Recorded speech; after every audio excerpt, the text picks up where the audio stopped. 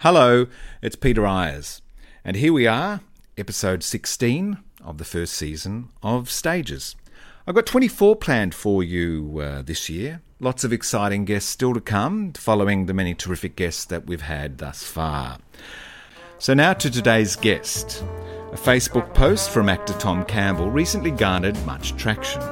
He cited that the entertainment industry was making much-needed advances in embracing racial, gender and sexual diversity in its casting decisions, but was failing in its representation of actors he described as having non-normative bodies.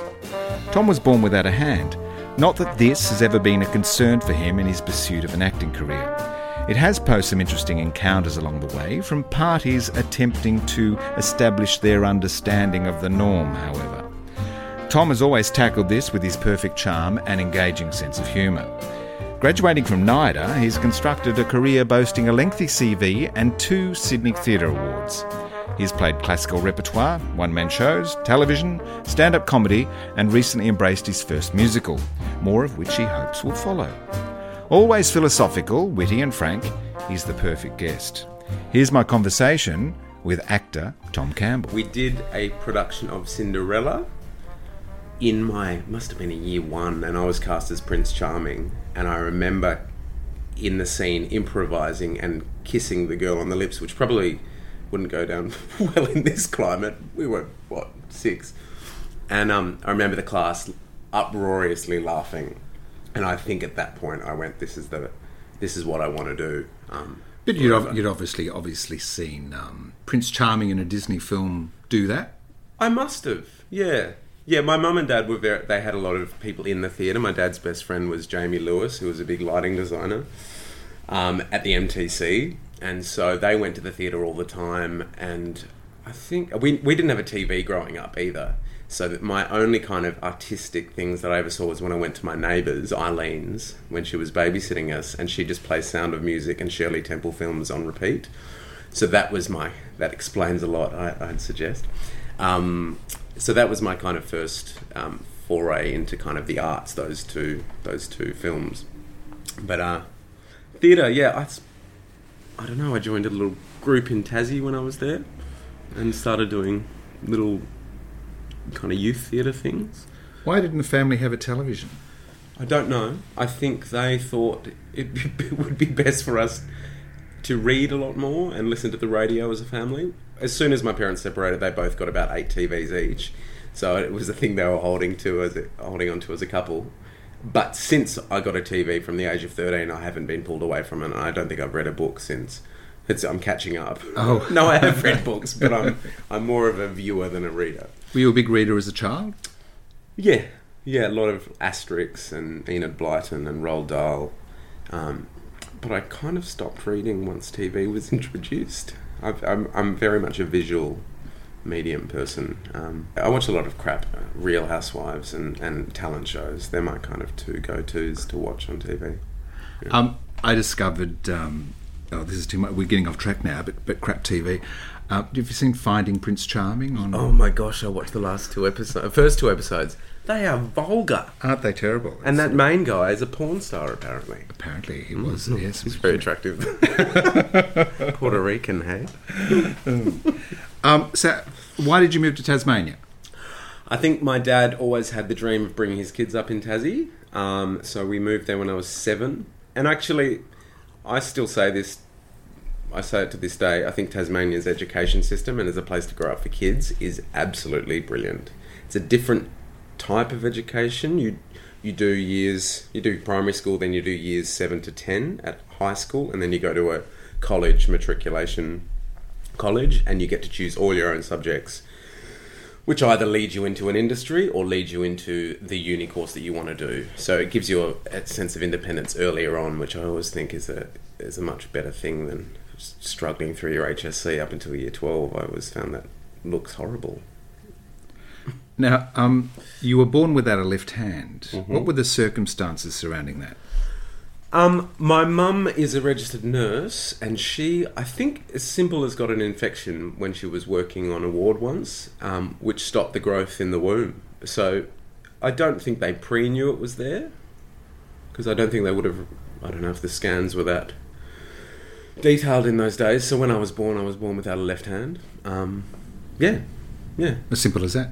So simple as that. just an infection caught on the ward. Yeah, I mean, a lot. There's that thing. I don't even know the term. Thalidomide, is it? Yes. But I'm post that. I'm Absolutely. 82 baby. That was a drug which pregnant mothers took to ward off morning sickness. Yes, yeah. So I'm post that. So a lot of people think if I think I'm a bit older, that might be it. But no, I think it's just as simple as that. I have never really gone into much kind of questioning on it because my parents were pretty blasé about the whole thing. It was never really made an issue of, which was great. My mum tells a story of when, a couple of days into, she was still in the hospital, and this nurse, this midwife, had been looking after her while she was pregnant, but she wasn't actually in the room for when I was born, came into the room and popped her head in. She said, "Now, Jill, I think something might have gone awry with your son. Something terribly wrong." And Mum kind of shrugged her shoulders and pointed over to the cot.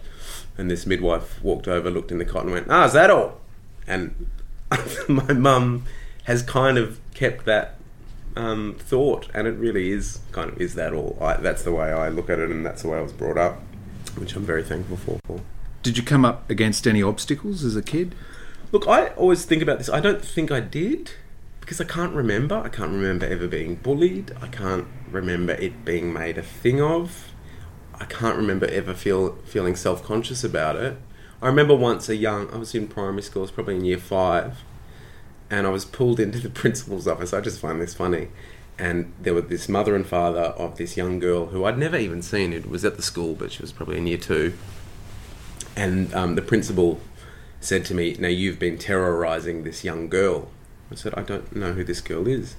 And the parents were kind of scarily looking at me, and I was basically told off for existing in the playground, and this girl was petrified of me and my lack of hand. I think that's the one thing that I remember from my kind of pre-adult years that really shocked me and stuck with me.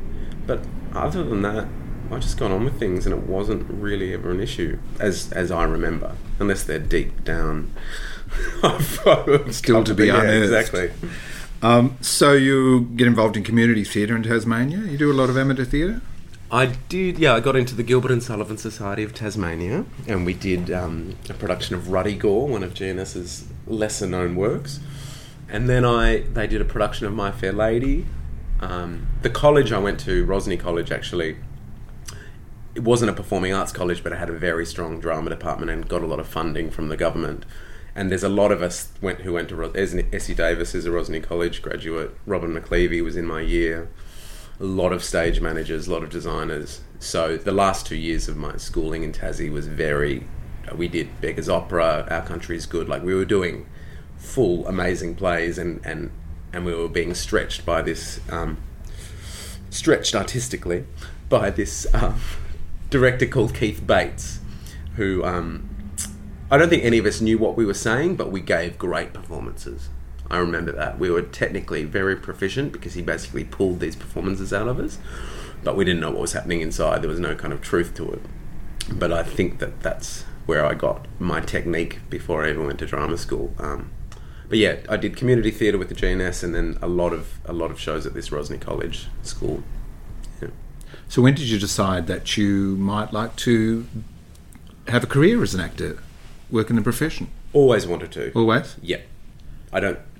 I think from primary school I wanted from to be the time an you actor. were Prince Charming? Yeah. I had a little book where it said, "What do you want to do each year?" It had your school photo, and I'd written actor, and then one year I think I wrote teacher, and then back to actor. It was always what I wanted to do. Yeah. Being in Tassie, does much tour there? Was there an opportunity to see many live performances? Yes, Bell Shakespeare came every year, so it was the kind of era where Joel Edgerton was working with them a lot. I saw John Gayden and John Bell a lot. I remember Theatre Royal, that gorgeous theatre in Hobart, had a little program called Culture Vulture, and you handed in your tokens, so you got to see, I think, 3 out of the 6 professional shows they bring in each year. I saw Bangara came a lot, which blew my mind every time. And what's his name? Tyler Coppen brought Lyrebird. Oh yeah, that's Sir Robert Helpman. Yes, and I remember seeing that, and I went, "Oh wow, that's that's brilliant acting, and that's what I want to do. I still remember that being an incredible show, and probably a bit affirming of what I wanted to do again. I was really young for my year during schooling. I was like 6 days off being in the year below me, so I was born June 24th. So I was 17, literally 17 and a half when I finished high school. So I thought, well, I'm not going to get into NIDA, I'm far too young, but I'll just audition this year to see what happens and get a vibe of how it works. And I remember this Keith Bates guy saying, well, you won't get into NIDA, you might get into VCA. You know, they're a bit abstract, you might get into VCA. I don't know why he said that. What was that a reflection on your talent, or how he perceived you to be? I feel like perceiving my hand. I actually think he thought NIDA's shiny and, stars are made there, but VCA might want to have an idea. I don't know. Yes, a character man. Yes, exactly. Yes, rather than a soapy star. Yes. So I auditioned for VCA, didn't get anywhere, was devastated, thought it was all over. Still had my NIDA audition to come. I actually really wanted to do Whopper Music Theatre, so I auditioned for there as well, didn't get in there. But I just kept getting through the rounds at NIDA, and then at the end of the auditions they said, we really like you, we would love to have you, but it'll be next year. So... and in Tasmania, when someone gets to the callbacks or shortlist for NIDA, it's a very big deal. It was like you become the talk of the town. So there was a young girl who'd been on the shortlist as well. And then, so I was just living high on, great, well, I'll go to NIDA next year. But I'd heard that story before. They say that a lot. You'll get in next year.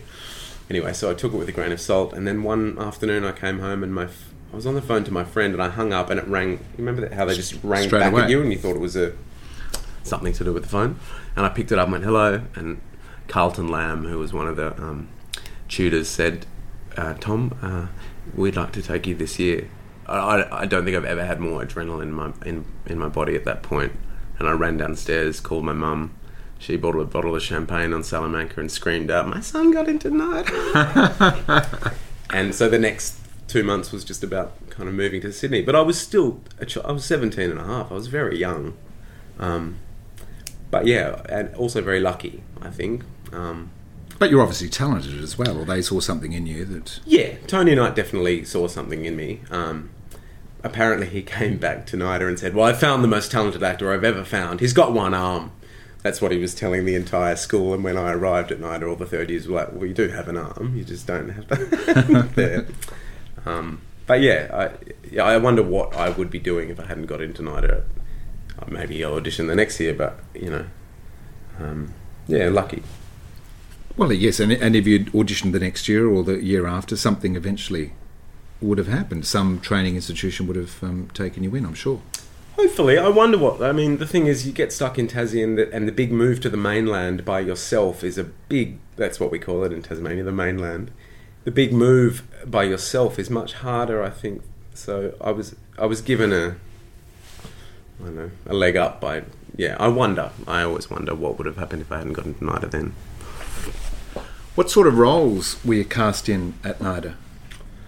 Kind of the character stuff.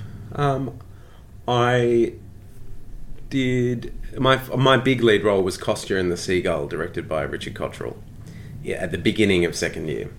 So I did that. I did the dad in Saved, the Edward Bond play. I jumped around. I loved it. I mean, every time it was a totally different character.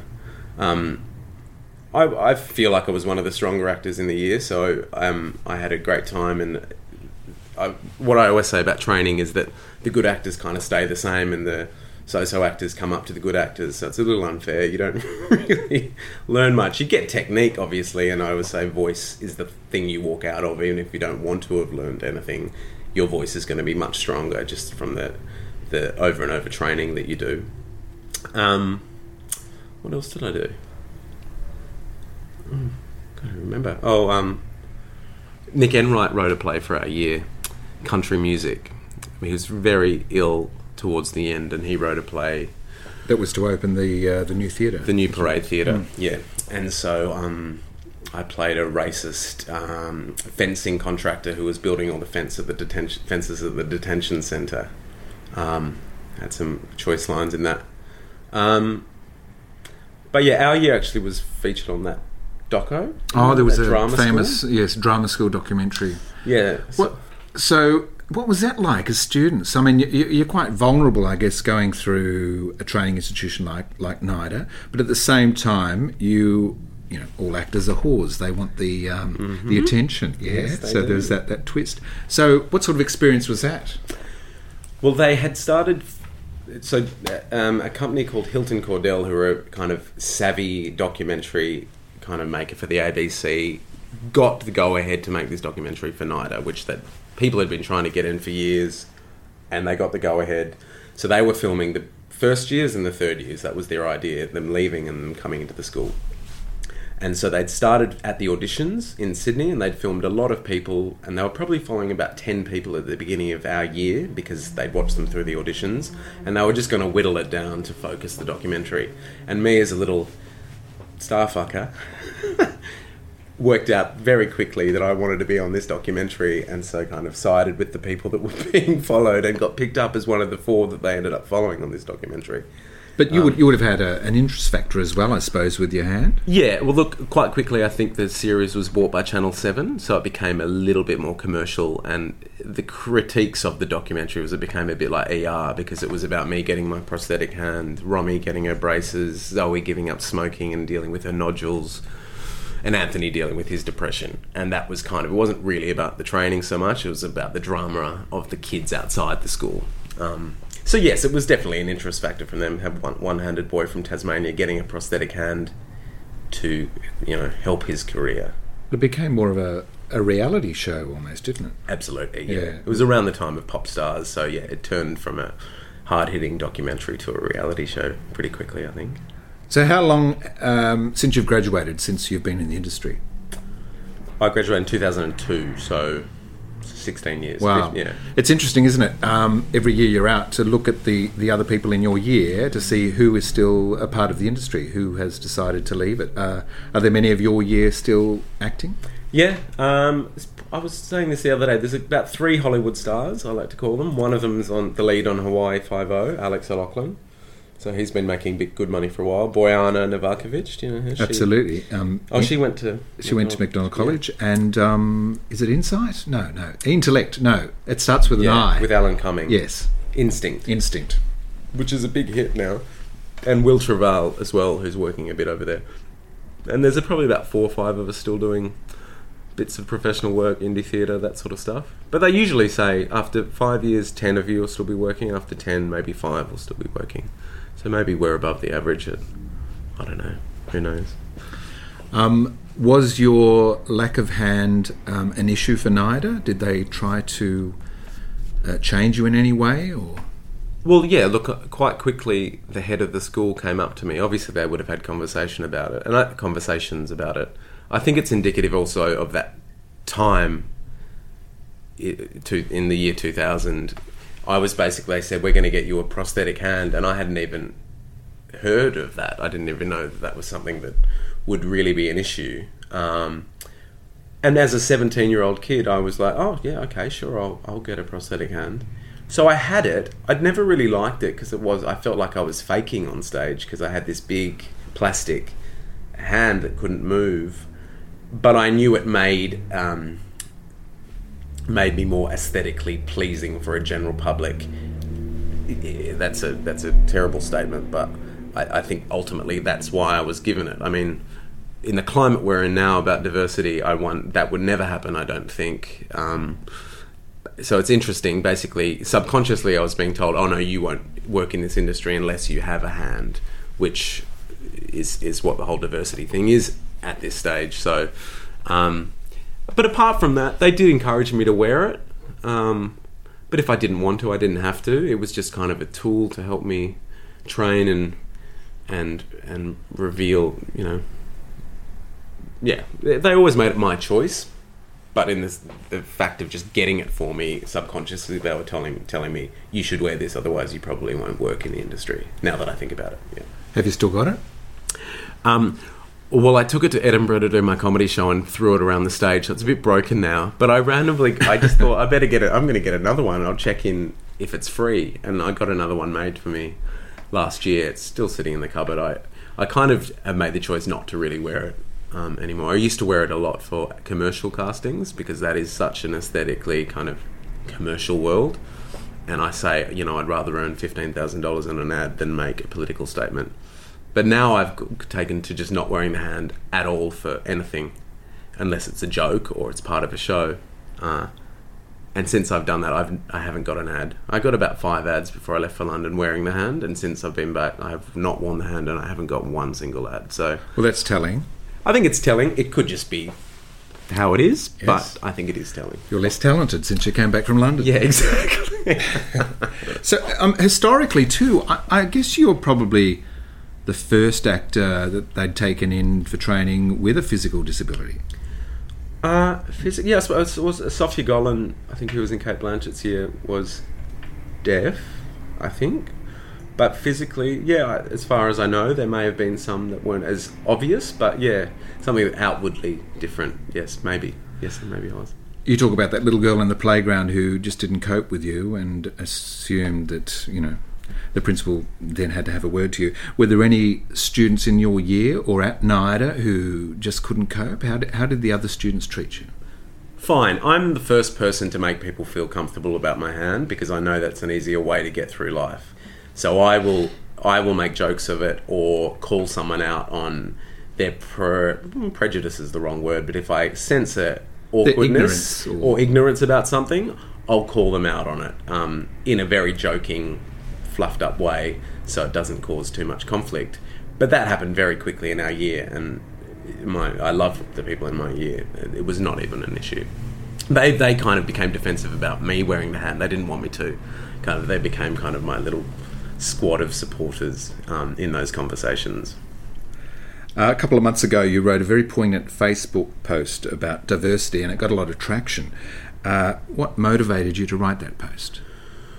So yeah, I wrote this post about this whole diversity movement's the wrong term, but diversity's within the industry has become this big thing, and primarily about ethnicity at this point.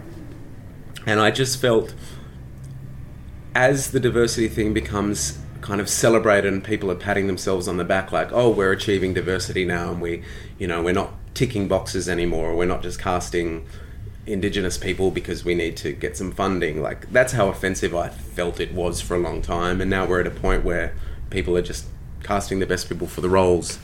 I just feel like disability, and I don't want to speak for every single... Disability is a massive umbrella term. I just felt like as someone that is working in the industry, I could make a statement about, I feel like the disability movement is being left behind in this diversity chat. So it was really spurred on from actually a casting agent saying, how diversity's in right now. It was kind of spurred on from that. And I just made some statements of like, if we aren't visible, if all the diversities aren't visible on stage, then how are we going to move forward as a human race? We have to start to embrace everything. That was my driving. It wasn't really from a point of view of me like, oh, I should get more work. It wasn't about that. It was about stop patting ourselves on the back, thinking we've achieved diversity because we haven't touched some of them at all. Well, the theatre and screen industries have made some strides in embracing diversity across ethnicities and genders and sexualities. But do you think it's got a long way to go yet before, in your words, non-normative bodies are widely accepted? Well, yeah, it's a long road in the sense that you have to start somewhere, and you need to go through that transitional period of box ticking and putting people on the stage that people might feel uncomfortable looking at or not really understanding why they've been cast in that role. We have to go through that kind of offensive transitional period to get to a point where we're just casting the best people for the roles. And it's educating the industry, but it's also educating audiences. I mean, I know that recently you're performing in a musical and a woman approached you in the foyer and asked, were you playing a Vietnam vet because of your lack of hand? Yeah, and she wasn't being offensive about it. She just kind of didn't understand why I'd be on stage if it wasn't about my hand, as opposed to just me being a talented performer. And I think that is telling in the sense that if general public are not really understanding why I'm on the stage, I'm going, there are not enough of us visible for them just to go, oh, that's how the world is, because that is how the world is. diversity is, the world is very diverse, and we need to reflect that on our stages and screens. I was in London a couple of years ago. I went to the Globe and I saw a female actor with an amputated arm playing one of the witches in Macbeth.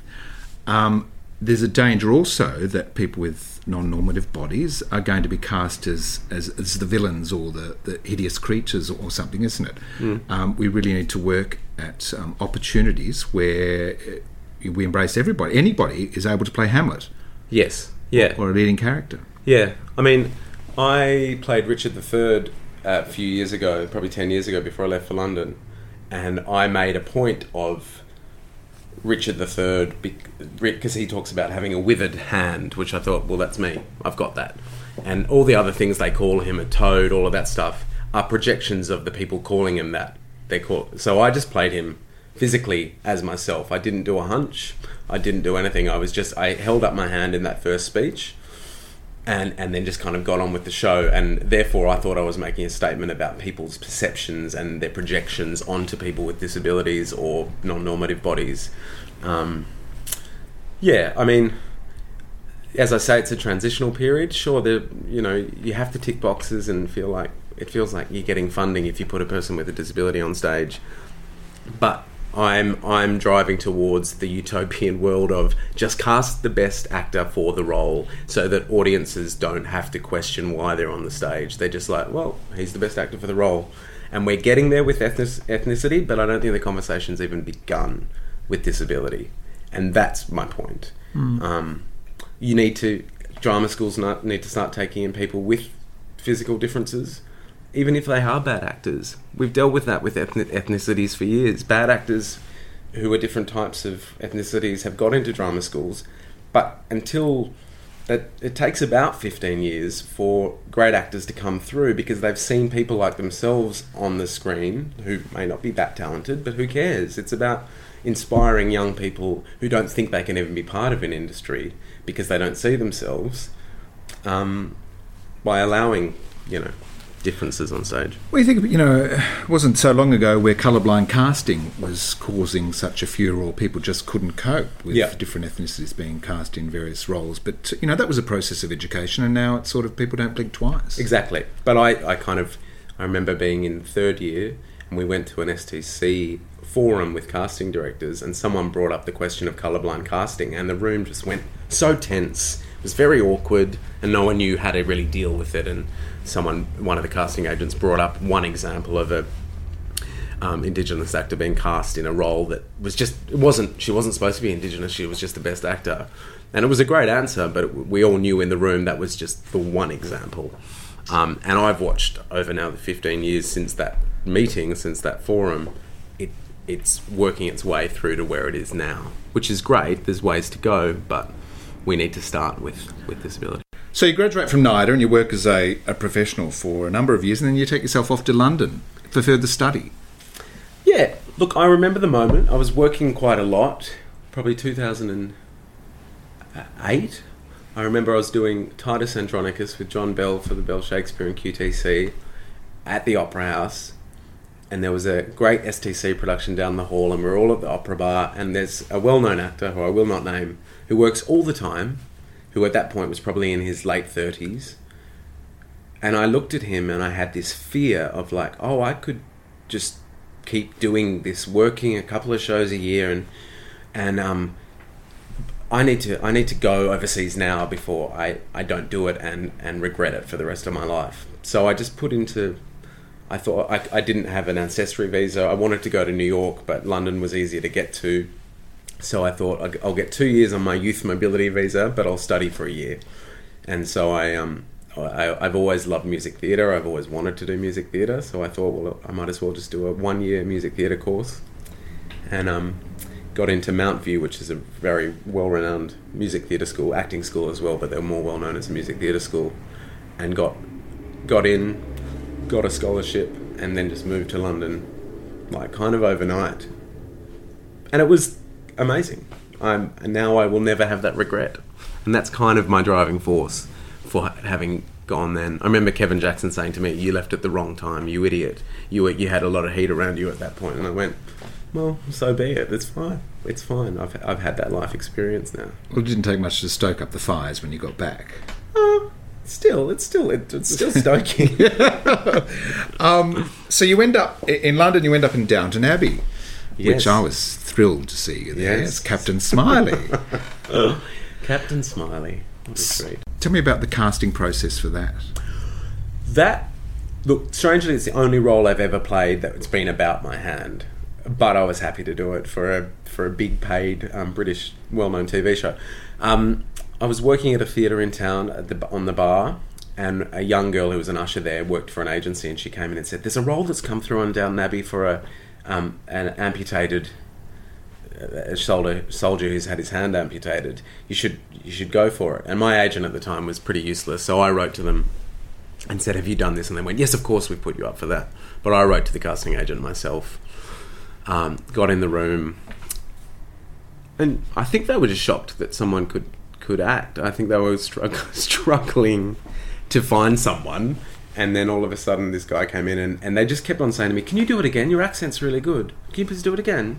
And I did it about 5 times, and they were kind of just confused as to that I could do a kind of flawless RP accent at that point. Anyway, I walked out of the room thinking, well, if I don't get that, I should probably give up acting. Anyway, I got the role, and it was great. I got to shoot out at the house. I had a big scene with Edith, and then I didn't meet Maggie Smith, but I met the entire rest of the family. And Were you a fan of the show? I hadn't seen it at that point. Right. The first season, I think it just finished on TV, and I'd missed it. But I knew once I'd said, "Oh, I just got Downton Abbey" on Facebook, one of those bragging posts, and the response was so huge from people. "Oh my God, it's my favourite show!" And still to this day, people go, "Wow, God, you're in Downton Abbey." I was in it for 35 seconds, I think my scene is, but still, it's probably my biggest international credit. And it is an international credit. You don't have to give me figures, but over there for a TV show like that, do they pay better than here? They do, and they paid me out rather than, because I was only in it for a couple of days. They paid me out a daily rate, which was very hefty at that point. I was earning £200 a week in London at that point in my bar job, so it was like, all my Christmases had come at once. And finally, Penelope Wilton, who plays Lady, she was doing a show at the Alcola or Almeida or something, and they stuffed up the time, and she was in the scene that I was in, so they had to shoot on another day, so I got another hefty fee. So thank you, Penelope. It worked out very well. Theatre actors, go home and let us shoot another day. What other work did you do in London? What did I do? I kind of tried to hide from Australians for some reason. I just wanted to have my own individual experience. So there were lots of Aussies over there that I vaguely knew that made connections quite quickly, and I shut it down in a sense because I wanted to be by myself and meet my own mates. But by the end I went, well, if I'm going to work, there were lots of Australian companies, and there was a great company called Ironbark that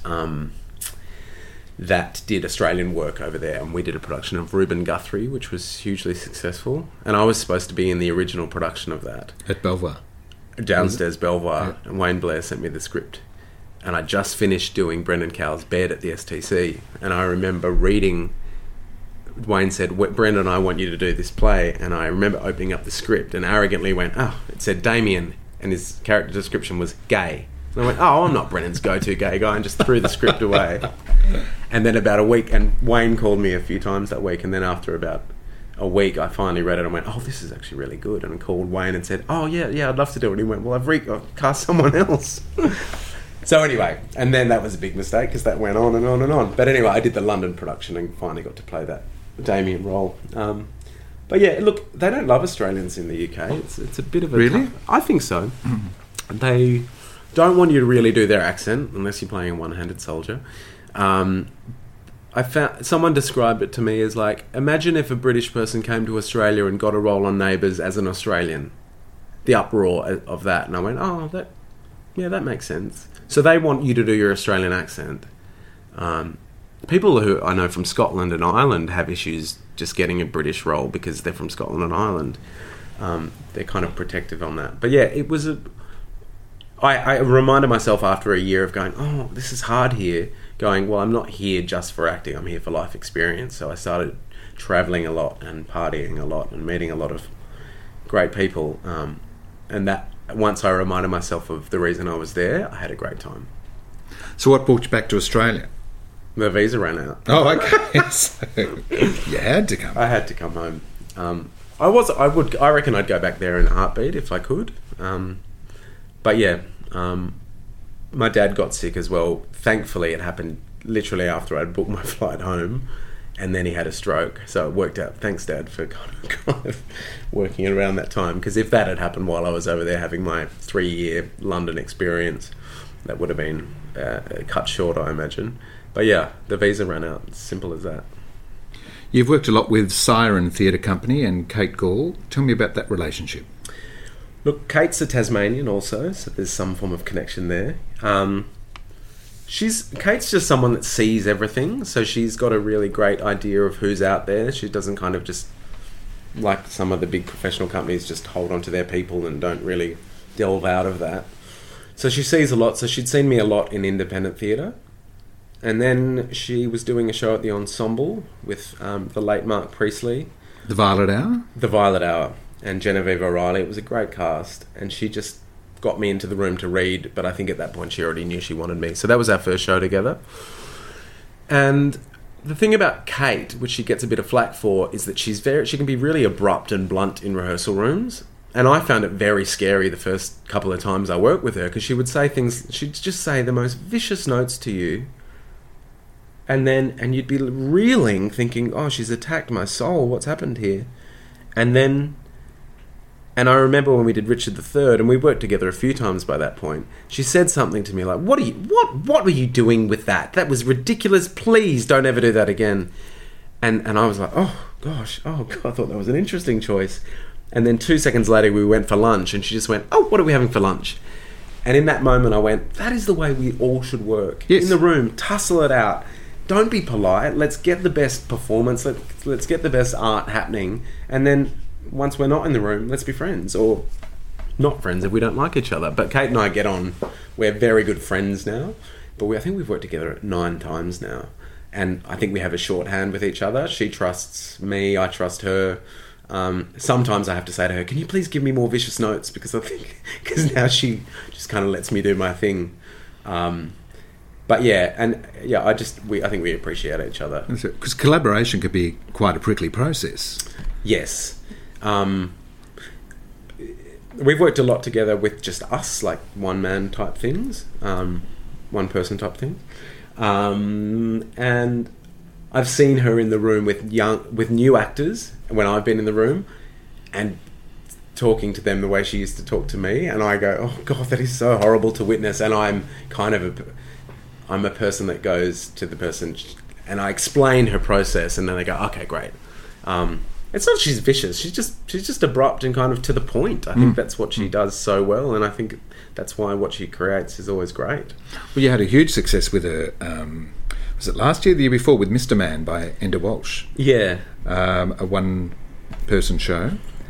And tell me about the process with that. How do you prepare for a one-person show? You're on stage all night. I mean, you only had recorded voices that you were interacting with. Which you were one of them. I was one of them. How was that? Is it a lonely experience? I've had a few people ask me after the experience when they've... Emily Barclay, who just did a one-woman show at the STC, was like, what do I do? I said, get a great stage manager that you're friendly with. Because ultimately on stage, even when you're acting with people, it can be isolating, because unless you're dealing with an actor that is so in the moment and connected to you, which is very rare. You might have those actors, but they're having off days, they're thinking about certain things. It is an isolating experience anyway. You're creating your performance on stage like the editor, director, actor at once. So you are by yourself on stage. So taking away the other people on stage wasn't seemingly that different. Plus I played heaps of different characters. a lot of the lovely compliments of that show and the reviews were like said that, oh, I forgot there was one actor on stage. So I've always been a pretty committed actor, so throwing myself into the different characters, maybe I tricked myself into thinking there were more people on stage. But yeah, I had a great stage manager. And then when we took the show to Edinburgh, I made sure I had another... Nate Edmondson, who did the sound design, actually was the operator for that show, and we're good friends. So it's about just kind of shaking it out before... I'm not an actor that sits backstage and gets into the mindset before I go on. I mean, this guy in Mr. Man, he kills a girl at the end of the show. It's a pretty dark show. I'm pretty loose. I have a few affirmations. I used a lot of affirmations before Mr. Man, and they were... give a gift to the audience, playing in my bedroom, have fun, be silly, and it's just a play. They're my 4 things I usually say, which takes the heat off. And I think the best actors out there are the ones that are silly and just play. So I tried to achieve that every night. Once in the first season of Mr. Man, I had a full-on panic attack. I think it was the night you were there, actually. Right. I was on stage screaming in my head. It was one of the most horrific experiences I've ever had on stage. I was going through all the movements, my mouth was working, and I was thinking how I'm not going to bow, I'm going to run off the stage and get into bed and just hide under the covers and not answer the phone for a few days. That's how intense the panic attack was on stage. And I came off stage and Kate came round the back and I burst into tears, and she's not great with tears. And she said, "What's wrong?" And I went, "I'm so sorry that happened." She said, "What are you talking about? Go and see your therapist." And she walked off, and I was kind of shocked as to why wouldn't she just say, "Yes, that was terrible. Come on, keep going." And then I walked out and I had a few people in that night, and everyone was like, "That was fantastic." It was. And it was a moment of going, "Oh, thank fuck for my training," because the technique gets you through. And since that point, you know, I have wobbly performances, all that sort of stuff, but I don't get in my head as much anymore as a performer, because it was me having a panic attack on stage for an hour, and I have 2 dashes off stage, and the rest of the time the audience's eyes are just on me, so I couldn't escape or shake it off or anything. That was pretty horrific. So what led to that, do you think? Did you do something different before the show that night, or? I don't know. The reviews had come out and they were all lovely, and the show was selling out. There was nothing about it that would have triggered it apart from my own head. I have no idea why it happened, but I'm glad it did, because it's really kind of given me a break for everything else. I just give myself a break before I go on stage. And even if I have a little anxiety moment on stage, I just go breathe through it, let it go. So you took the show to Edinburgh Festival. Mm-hmm. How was that? It was as terrible and as great as everyone would imagine. You're basically doing a show a day. They give you 1 day off in the entire month. So it's not like 6 shows a week. You're doing 7 shows a week for 4 weeks and 1 day off the whole month. There was a crew of 7 of us sharing a 2-bedroom apartment. Nate Edmondson and I shared the lounge room. We drank like fishes. We ate chips and cheese every night. I mean, we weren't healthy. And we were I was doing 2 shows a day. I was doing my Mr. Man in the afternoon, and then at 10:30 at night I was doing my stand-up comedy show, One-Hander. And plus we were seeing 2 shows a day as well. So it was a very intense... The flyering is what kills you. It's just demoralising. You've got to go out and promote your own show. Yeah. And you're basically going 5-star theatre, so you have to talk yourself up. But everyone there gets 5 stars eventually, because there's 9 million bloggers. So, yeah, you've got to promote your own show. And I was surprised. Edinburgh is very much a uni festival. I thought... I mean, there's the Summer Hall and the Traverse Theatre, which do some kind of fancy theatre stuff and dance stuff. But the rest of the venues are really just full of comedians, tits out, dicks out, come and see me suck a cock. I mean, it's that trashy and stupid. Mr. Man did very well, considering. My comedy show was a tough sell. It was a very tough sell. Someone described it as like having a baby. You get pregnant and then you have the baby. I've never had a baby, obviously, but they say you have the baby and you go, "I will never do that again."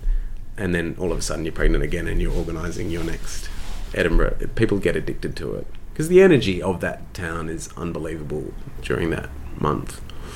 But yeah, exhausting is what I would say the overall word is for the Edinburgh Fringe Festival. Have you done much stand-up comedy? Why? How did your stand-up show come about? When I was artistically deprived in London, I know I hadn't done anything for a while. I did a festival. I did a little kind of show at at the Latitude Festival, and it was with a group of people I didn't really know. And I was kind of telling a few stories about people's reactions to my hand during my life, and they were laughing a lot. And one was like, "You need to do a stand-up comedy show about this." So a couple of weeks later, I plucked up the courage and went to an open mic night in Leicester Square, and did 5 minutes, and it went well. And then I left it for a long time, and then kind of was a bit artistically deprived again. And I remember, like, I was packing the shelves at the theatre, and I was just kind of sweating, going, "Oh, what am I doing?" And I remember grabbing my phone and running to the top of the theatre, because there was no reception down there, and calling a venue and going, "I'd like to book a time and a slot, please." And I did, and I hung up, and I went, "Great, now I have a objective here. I have to get this done." I don't really work unless there's a end point. I'm pretty lazy, but if there's an end point, I'll create something. So I did a full 1 hour stand-up comedy show on the Battersea Barge in the Thames, which is a great little cabaret comedy venue. Did that, and then when Kate suggested taking Mr. Man to Edinburgh, I thought, well, I'll just tack that on and see how that goes as well. Yeah. You recently did your first musical, professional musical. Yeah, The View Upstairs. Yes. How did you enjoy that? Because I know you're a bit of a show queen. I'm the biggest show queen there ever was. So I guess a musical has been on your horizon for a while. Yeah, well, I did musicals in that study. Of course, I did yeah. Gypsy. I played Tulsa in Gypsy. It was the most horrific experience of my life. Shene, shene, shene, turn. Doesn't he Horrible. sing and dance? Yeah. Yeah. I can after a lot of rehearsal. Lot of practice, But look, yeah, Sean Rennie and Gus Murray just kind of offered me the role. It was a smaller role in this show, but I've wanted to work at the Hayes for a while because I love what they're doing, and it was a really beautiful show, and it kind of really worked last year, especially kind of the 40th anniversary of Mardi Gras, and because the show's about this terrible kind of arson attack in New Orleans in the 70s where 30-something people died at one of the gay clubs.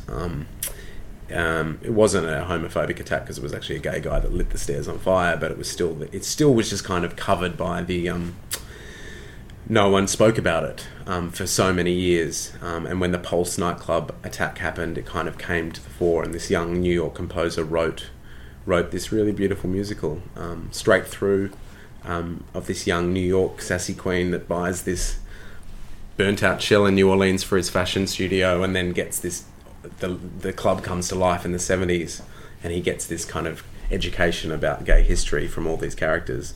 Absurd, but really, really beautiful. What do you love about musicals?